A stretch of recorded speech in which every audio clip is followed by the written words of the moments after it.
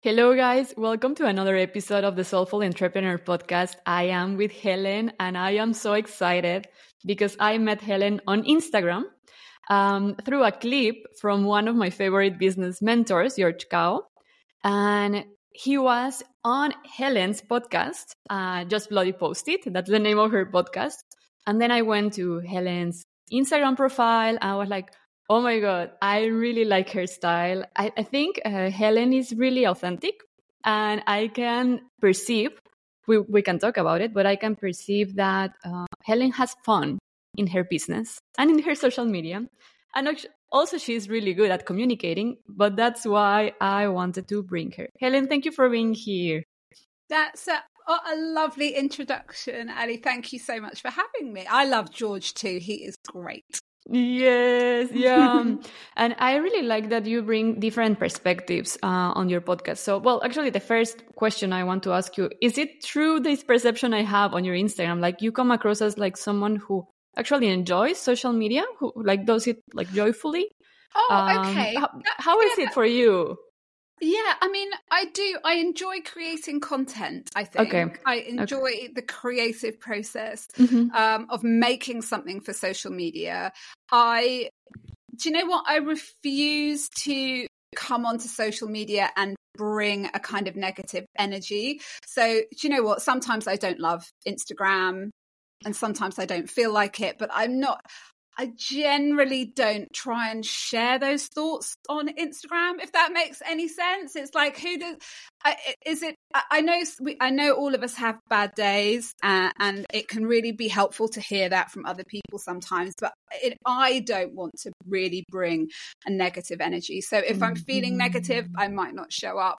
I don't do as much social media as I used to. Actually, I used to be on Instagram loads and loads, and like nearly every day I would post, but I don't do anywhere near as much as that now. And there's actually other social. I would love to get better at doing LinkedIn, and it's always on my to-do list. I think there's probably quite an opportunity there for somebody like me who likes to write to do quite well on LinkedIn. I just haven't been able to find the required amount of energy to do more of it. So I guess like everybody, I have mixed experiences with social media. Sometimes I feel totally like frazzled by it. I think it can be a really hard place to be when there are emotive world events. I find that difficult sometimes when there's a lot of political content online. I can just find it overwhelming and overstimulating. And I feel like if I spend too much time on Instagram, I don't feel good about that. And I'm like, I've got to put my phone down. So I love social media. It's given me loads of opportunities. It's allowed me to meet lots of great people. It's given me a platform.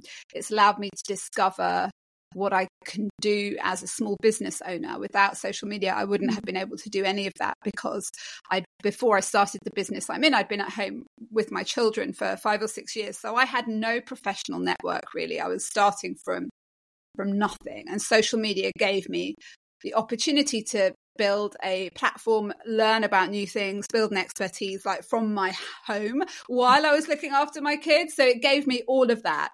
But, so I guess now that we've talked it through, I do have a lot to be thankful for, especially to Instagram, which has always been my main social media platform.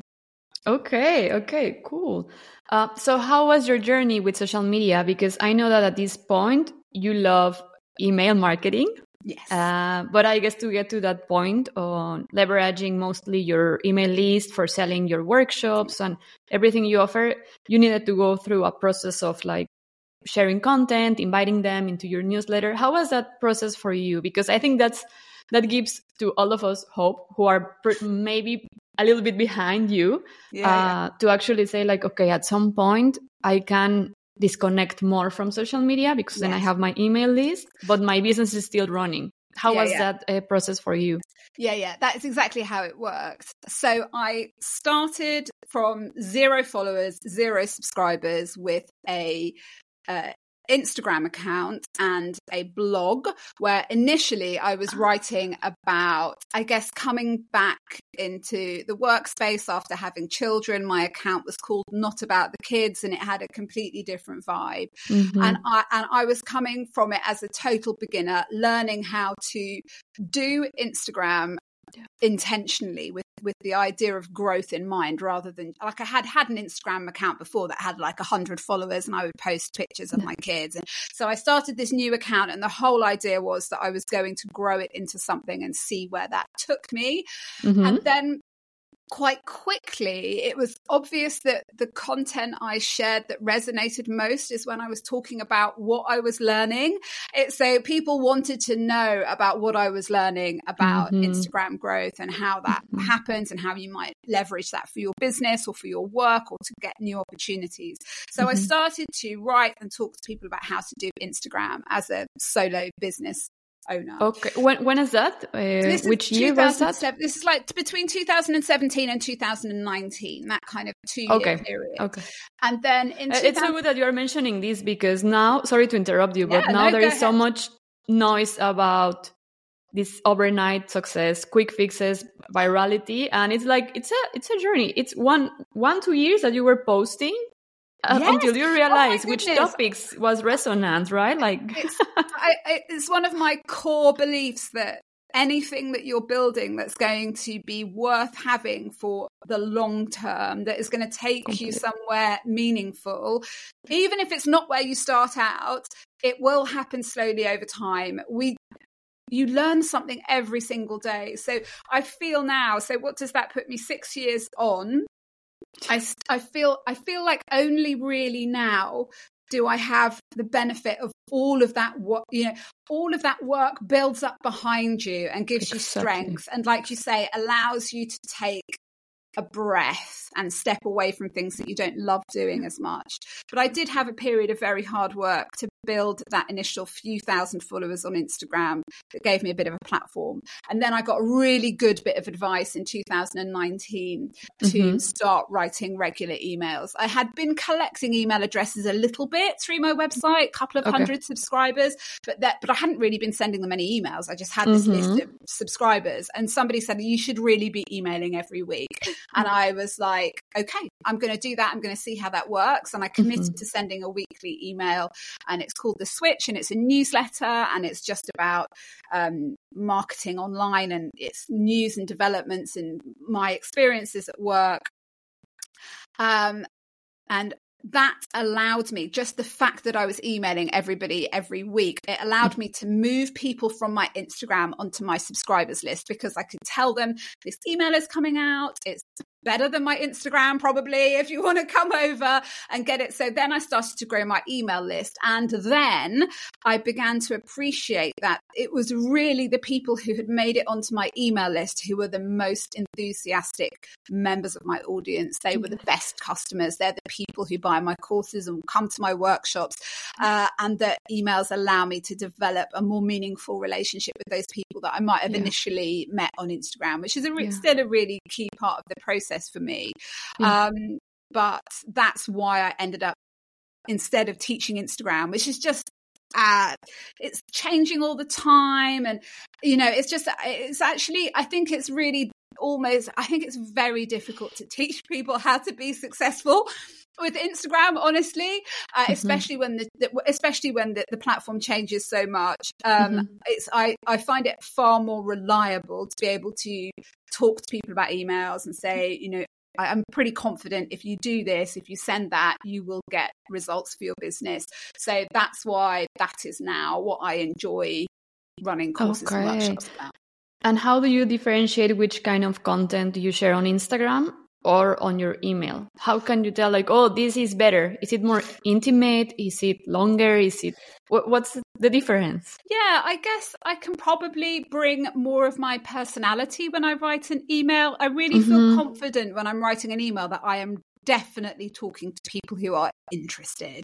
there is still something quite public about Instagram, especially now the algorithm's changed, and quite often, if you were to have something go viral, you're going to be being seen by a lot of people who really don't know who you are. They might not be that interested in your work, whereas everybody who's like said I can send them emails is interested in what I do to a certain extent. So I think I feel freer on my emails to express myself, in a way that represents me better, using just words, sometimes pictures. Whereas with Instagram, you're thinking about video content, you're thinking about image quality, you're thinking about being super eye-catching all the time on Instagram. I mean, everything has to capture people's attention in just a matter of half a second or something if it's going to be noticed in what is a really busy kind of stimulating platform. So I find emails simpler. I mean, the thing is, it's what suits you, and writing emails suits me really well. I find it relatively easy to do, whereas someone else might find making an Instagram reel or a TikTok video really natural and easy for them. And I just think we should all lean into what feels least difficult, because that's the thing that you will be able to keep doing week in, week out, month in, month out for the foreseeable future. Which platforms do you enjoy making content for? Podcast? Oh, it was also a journey. It was also, I can see you're also a podcast host. No, for me, I started following all the trends on 2020. Because also it was COVID, I was at home, I don't have kids, so I had time. I was like, let's try this, let's try the other. I just didn't like TikTok, but I forced myself. Like, I really pushed, like, no, this is trendy, this dance is trendy, this should work. Of course, it didn't work for me because I didn't enjoy it. I was forcing it. So I tried TikTok, LinkedIn, Instagram Reels, but this kind of super inspirational with this, I don't know, beautiful caption and audios and all that. Until I discovered YouTube, but like video podcasting on YouTube. I love it. Like what we're doing right now. This is what I love the most. And also when I record by myself, I love it. Like the long ones, and then I just repurpose them. But of course, I'm also... Do you know what's really nice? Do you know what's really nice about what you said though? Is like, you have to try a few things that might not work for you, and that you might I would look back on a lot of my old Instagram content and be like, oh no, it's like a bit embarrassing. And it like you say, it's not me. I was trying to be something that I am that doesn't fit for me. But unless you try a few things, how are you going to hit upon the thing that you know is right? And that's what the idea of just bloody posting it is so many people will come to me and go, Helen, do you think I should do emails? Do you think I should do TikTok? Do I have to get on LinkedIn? And it's like, I don't know. Why don't you just post something there and see where it leads you? Like, what journey are you going to go on in order to find for you YouTube podcasting or whatever it might be? That was what I wanted to ask you about, the name of your podcast, because you have a podcast called Just Bloody Post It, and I love it. I also love the short ones you made by yourself, the solo ones. Those are really neat. I need to do some more of those. I haven't done any this season. I need to do. I've got some topics on my mind to talk about. I really like those. It's all about the idea of experimenting, of putting things out there. I really believe that's how we learn, especially as content creators, is by like really trying to shake off your inhibitions and your potential embarrassment, and just getting things. Because do you know what? Nobody's really paying attention to what we're doing that closely, especially if it's not for them. If it's not for them, they're kind of like, okay, next, move on. So what the hell? You might as well just try. Exactly. So how was the idea? And when was that? So which year? You were posting on Instagram, you say 2018? And then 2019 I started my email, and then during the pandemic, and I was doing a lot of a lot of my work was training in real life. I would help businesses, or I'd host workshops and events in real life. I did one-to-one work with people in their businesses, but really during the pandemic I turned my teaching into kind of bigger courses and workshops, and that's really exclusively what I do now. I found that works. It's the best way for me to earn money out of what I do. So, yeah. Okay. Let me talk about the podcast and then I will go to the workshop part. How did the idea came up? So you were talking to someone and you were like, just post it. And then you were like, Yeah, I think I said that to about 150 people that I'd worked with. And then eventually I was like, well, and then maybe I used it as a hashtag on my Instagram. And then when I did the podcast, I was like, well, that's what the podcast is going to be called. And now I can't remember when the podcast launched, 2020? 2021, I can't remember. But you know, my background, before I had my children, I was a broadcast journalist. I worked for BBC News. So making a podcast was always something that I thought I wanted to do. And I love emails, but I really love making my podcast. It's so nice to chat to people and hear about their lives and how they run their businesses, where they're coming. I love to hear that stuff. Okay. Cool. So you learned to host or like to talk and to, record live. I guess that's also something you had. So you don't edit the podcast episodes that much? No, not now. I have a podcast producer. I think it's really important when people are listening to understand that podcast. I didn't start my podcast until I knew I could pay for a producer to do some work on it for me, because I was quite busy by that point and I thought I'm not going to have time. So my podcast is a business investment. I spend money on it in my business, and I could only do that when my business was earning enough money to be able to support the podcast. I think we can often look at other people and go, oh wow, they're doing this and they're doing that, and I should do, and maybe you can't realistically do all those things until you can fund it properly yourself. And now I've forgotten what the question was.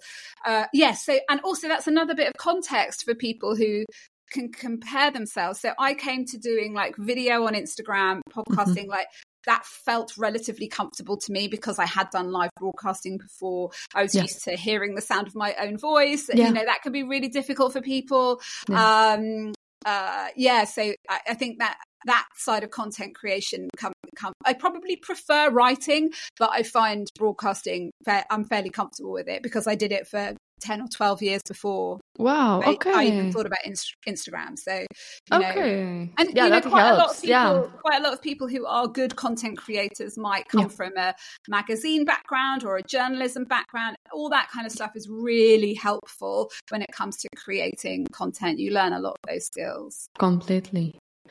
Oh, okay. Thank you for sharing. And going back to this, to just bloody post it.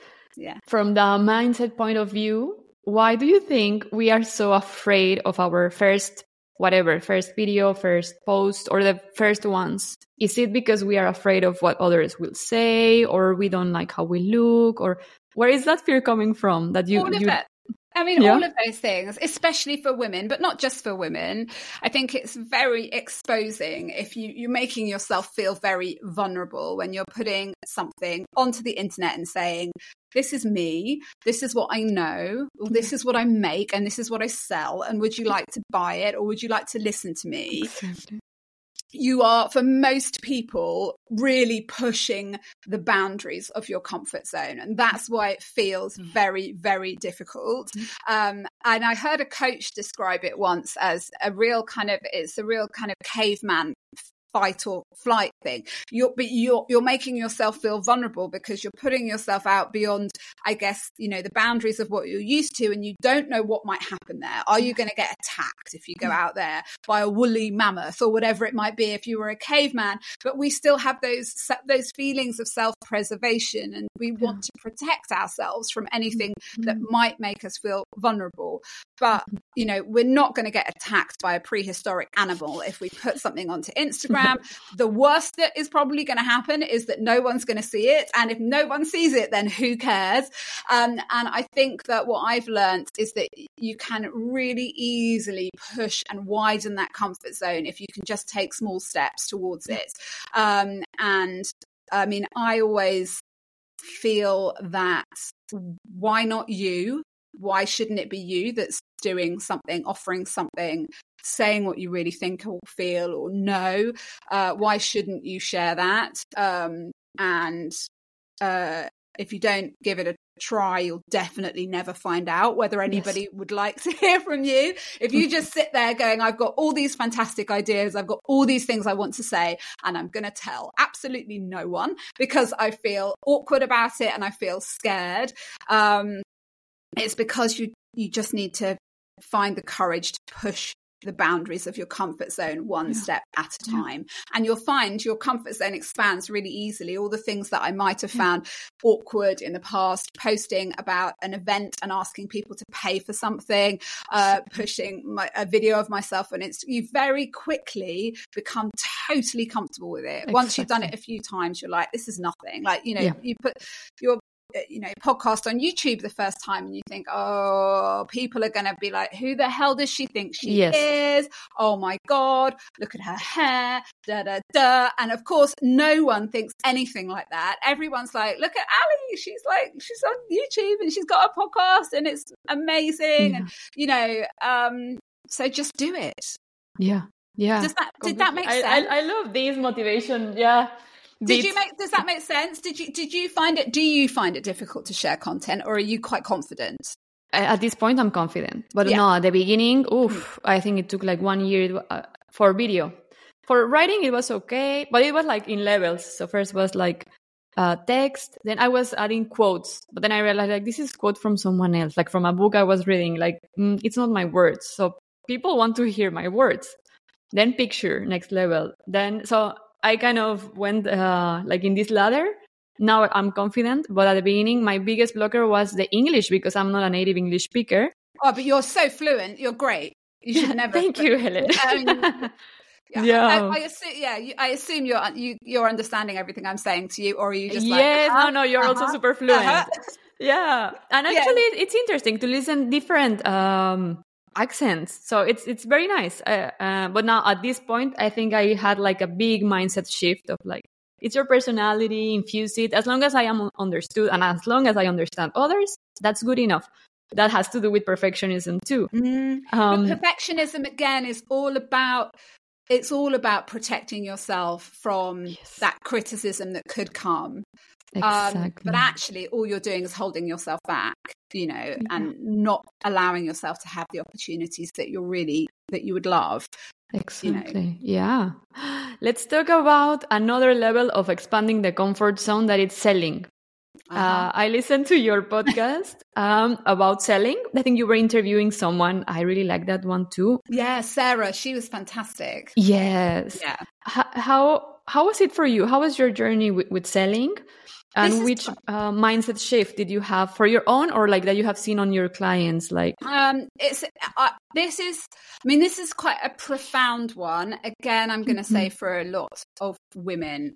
I'm 47 now. I didn't start the business I have until I was 40, and for all of my life, I told myself that I was not good at selling, that selling made me feel sick, that maybe selling isn't something that nice people do or something like that. I don't know what it was I had in my mind, but once I started running my business, I realized that I was going to, again, have to push that comfort zone. If I want to do the work I want to do, I am going to have to tell people about how they can buy into it. Exactly. Otherwise, and it's that really deep understanding that if you don't tell people, or there is no way for them to find out about what you offer, they will not buy it because they don't know about it. Exactly. It's not got anything to do with the fact that your product is not good or you are not good. It's that you are not giving them the opportunity to know about the thing. So if you're not talking about it, if you're not telling people, they're not going to buy it. So I think if you can really, really try and believe that, then you start to understand why you have to sell. And selling is not, I think of it as telling people. I'm just telling people about what's available. And if you don't tell them, you can't just tell them once. This is the big thing that I have a problem with my clients. They'll be like, well, I did do an Instagram story about it. And I'm like, well, that's not enough. You often need to tell people several times before they might book or buy something or ask to work, So I feel pretty comfortable with selling now. Sometimes I don't like it. Selling is the worst part about selling is when people aren't buying. And then you're like, because sometimes with certain products, it depends what kind of things you sell. Sort of certainly things that require a bigger investment can take a great, they can be harder work to sell, and that can feel really difficult sometimes. I don't always feel good about it, but I know it is necessary, and that I'm not trying to sell people anything sleazy or anything that is not helpful. I don't want anybody to buy it if they can't afford it. I don't, so I feel like my conscience is clear, and I would, if anybody listening feels awkward about selling, if you want to run your own business, if you want to be a freelancer, an entrepreneur, you're going to have to get comfortable with talking about what you do, with explaining the value of it, with believing in the value of it, or at least faking it until you make it. Like, at least pretend you believe in it in the best possible way that you can until you really start to believe. You're going to have to talk about price. You're going to have to talk about numbers, all of those kind of things. But that's just part of the job. Yeah. It's like, it may not be the part of the job that you love the most, but it is a part, any job that you did, there's going to be part of it that you don't love. Yeah. So just, if you can see it as part of your job, if you can see that you're just working on behalf of the sales department of your small business and doing work in that way, try and separate it from yourself. Like, in terms of your self-worth or your self-value, just try and make it part of the job. But it's a really necessary one.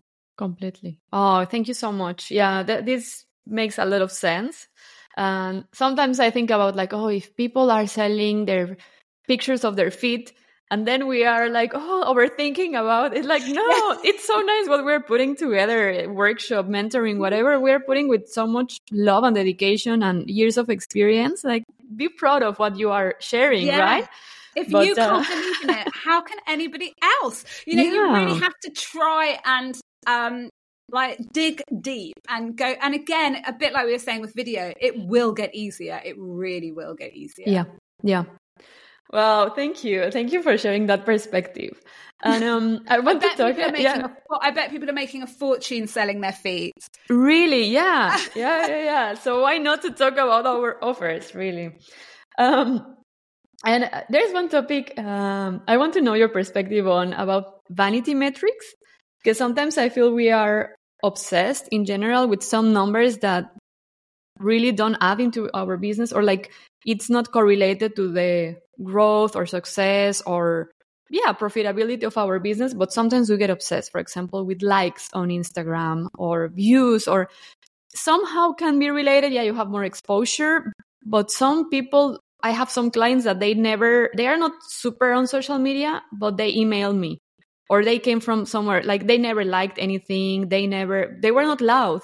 They were quiet, but then they were paying for enrolling. And it's like, so how do you see that? Like, which are these vanity metrics you see like in mainstream, let's say, marketing? They think it's relevant, and you, with your experience, you say like, this is more important than this one. I think you're so right that quite often people don't forget that there are people out there who do not engage with social media content. They don't engage with it. That doesn't mean they could be your number one fan.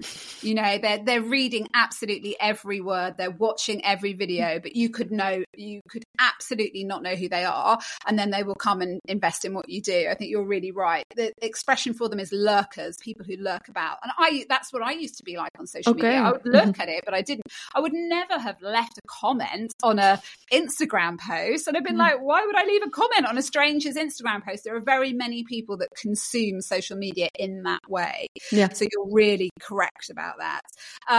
Vanity metrics. I mean, certainly on Instagram, chasing likes and views and things like that, it can be a really thankless task, especially as it gets harder and harder and harder to get traction on the platform.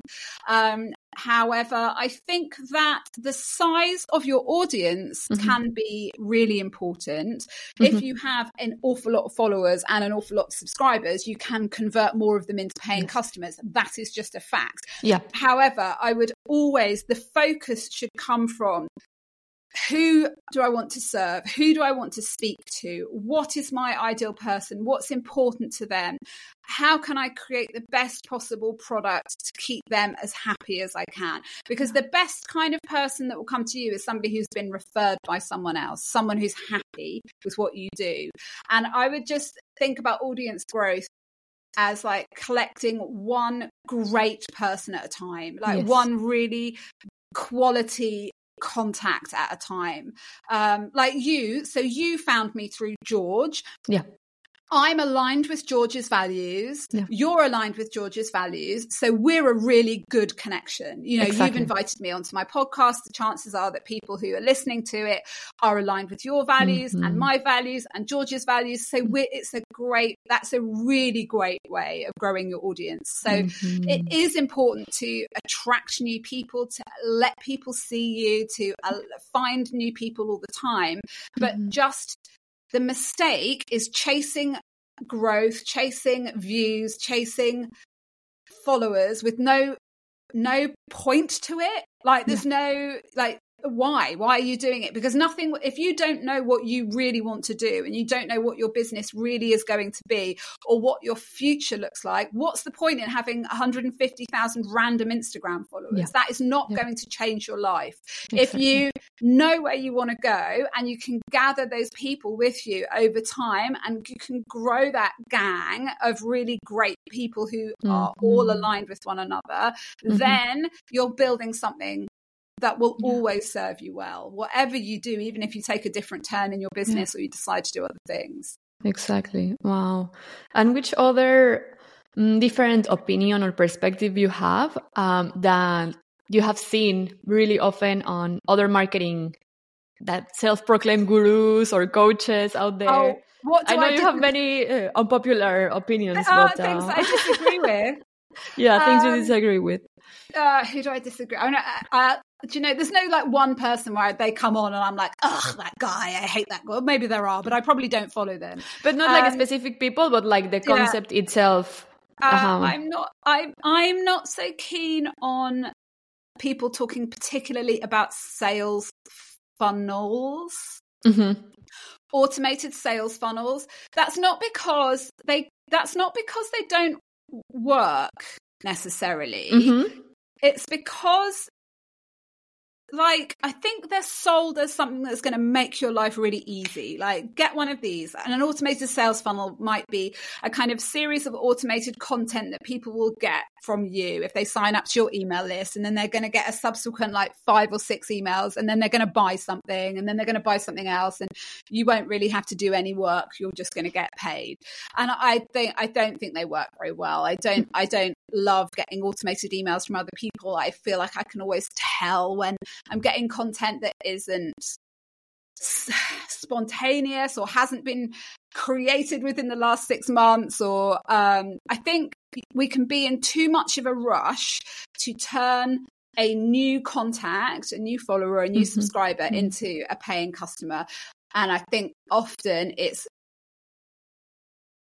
if you play the long game and you give them more chance to get to know you, you will really secure a loyal customer over a period of time. Now, that can be a bit different if you've got like a product business, for example, especially maybe a sort of accessibly priced product business. Then you may want to run a sign-on funnel for people who come to your website. And so it doesn't go across everything. I think I don't like any marketing messages that make it feel like it's easy, that it shouldn't be that you can get away with not being thoughtful, that you can maybe slightly trick people into buying something from you. I want to hear from people who really love their product and who love their company and who love their customers, and that it's coming from a genuine place of wanting to do this work. Exactly. And especially just adding one more into this, for me, it's so like honesty. It's like a basic value I include in my business. But sometimes when I see these like fake chronometer, no? Like the offer is going to end, that, for example, or the webinar, no? Like it's going to go live. It's like, it's super recorded, like super recorded, and like run because it's going to go live. Or now super recorded. I love it. Yeah. And then it's like, I'm being so innocent or what, but like for me it's like, but why are you lying? I don't know. Like it's like, I don't know, why is this performance happening? I know it's like everybody can tell. And it's also that feeling that that creating that real feeling of urgency that people have to sign up for something. And also I'm not really keen on I suppose people being like, oh, I've just moved into my £3 million house. How would you like to run a business like this too? I don't know.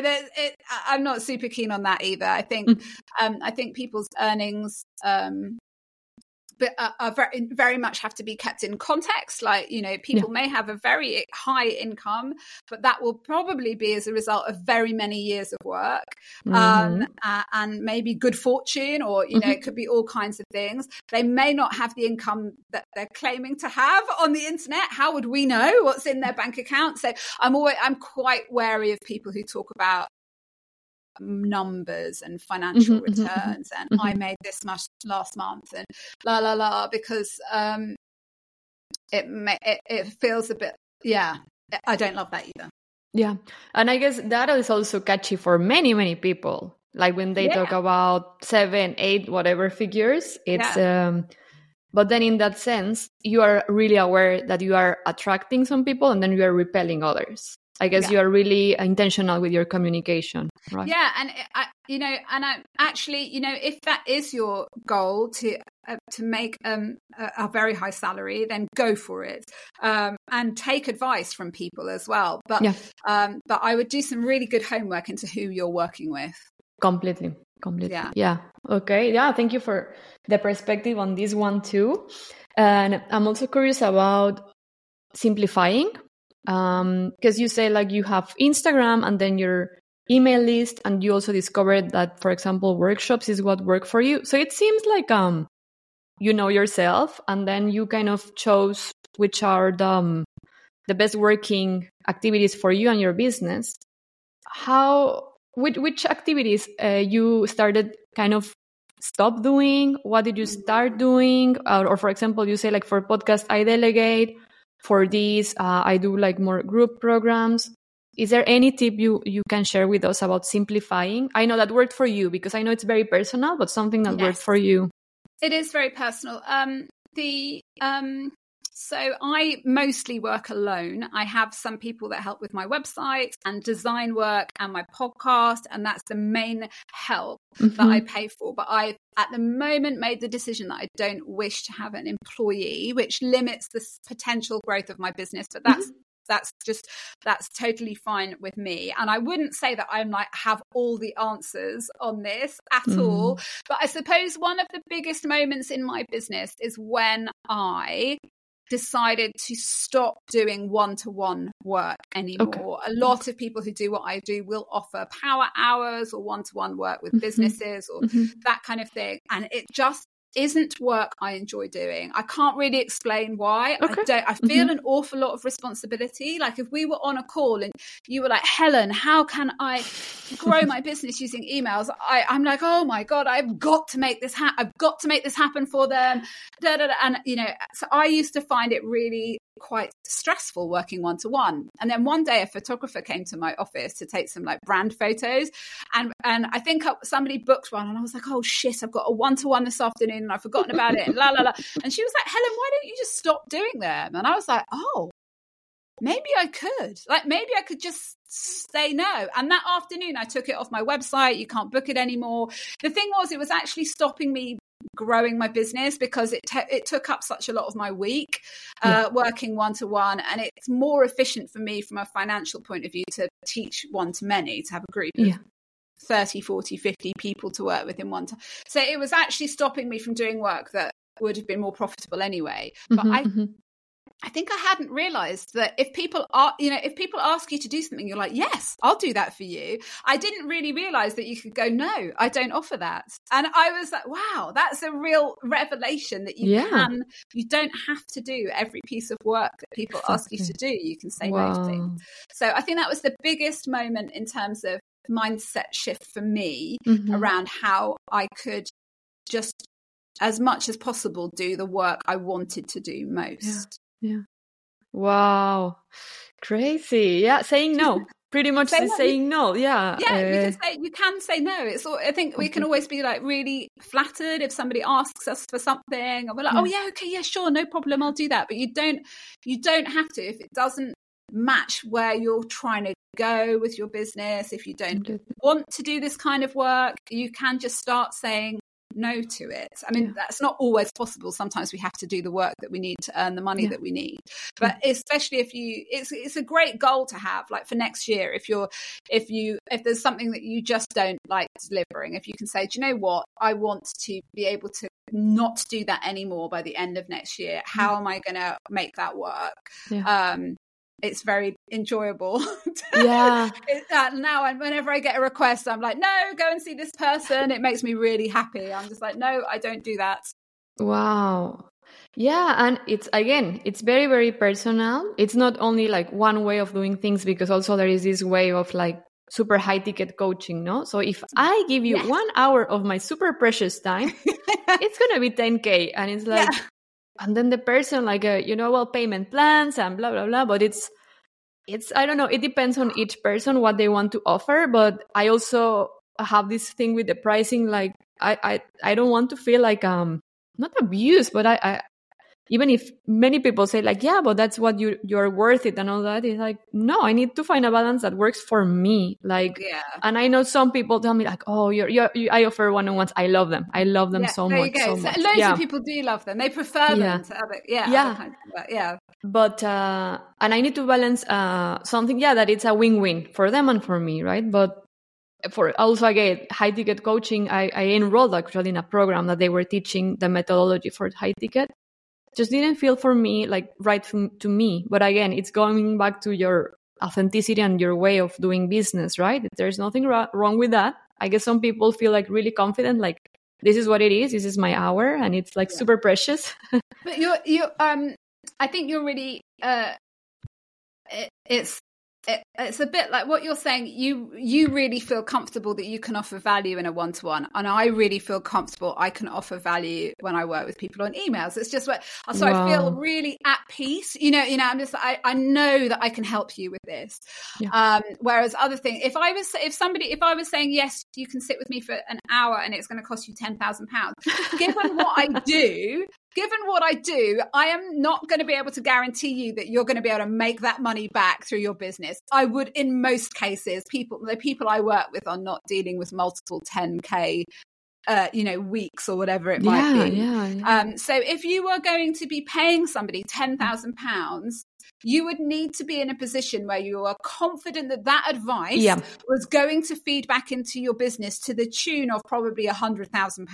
So if that's not the case, then what are you doing? You can't, it's just, and the person who is putting that price ticket on their work, and there will be people whose advice is worth that much money, they need to be working probably with huge businesses with big turnovers who can afford that kind of advice and would be in businesses that are that complex. But if somebody is offering to change your life, if you sit with them for an hour and pay them £10,000, that's not good value for money. That's exactly. But don't underprice yourself per hour. Do not do that. An hour of one-to-one time is very valuable. No, thank you for sharing. And I'm conscious of the time, but I just want to give you the space if you want to share anything else with the audience, which is mostly spiritual entrepreneurs, and they are starting to communicate online. Anything else that has worked for you or for your clients that we haven't talked about? That's so interesting. I'm thinking in my email of sharing later on this week the most the habits of my most successful clients. I was like, I love it. What is it about the people I've worked with who have the greatest success? And that I'm not claiming responsibility for their success. It's they have success in their wider business. I think they are storytellers. Often they will be telling the story of their business and how they came to be doing what they're doing, and they tell stories about their everyday things that have happened during their week. When we communicate with people like that, it really resonates. It allows, we understand people by the stories that they tell. And if you can find it in yourself to believe that your stories are interesting enough and start sharing them with other people, then they will start to see you more clearly. They will understand why you do what you do. It will be right for them or it won't be right for them. And it's how you attract the best kind of clients, because they see you fully and you see them. And that's my advice. Try and dig into your own story. It is interesting. And start telling people why you do what you do and why you think what you do and what you enjoy and all of those things. Put the story of your life out there, and it will bring the right people to you. Nice. Thank you. And I'm going to get the email because I'm subscribed. So I'll check on the other habits. Thank you so much, Helen. It was really fun. And it was really quick one, right? Like I don't know. I feel like we just got started. Yeah, but I can't believe it's been nearly an hour. That was so quick. Thank you for having me. I love to chat, and for it to be legitimate that I can just talk is amazing for me. It feels so good when you're on the other side and you're not the interviewer, because you're just there sitting, drinking tea and just answering. So it feels good. Yeah. No, thank you so much. I will link your podcast once I publish this episode. And thank you for sharing, for opening, for your time, your presence, everything. Thank you for having me. It's been lovely to meet you properly. And thank you guys for listening. See you next week.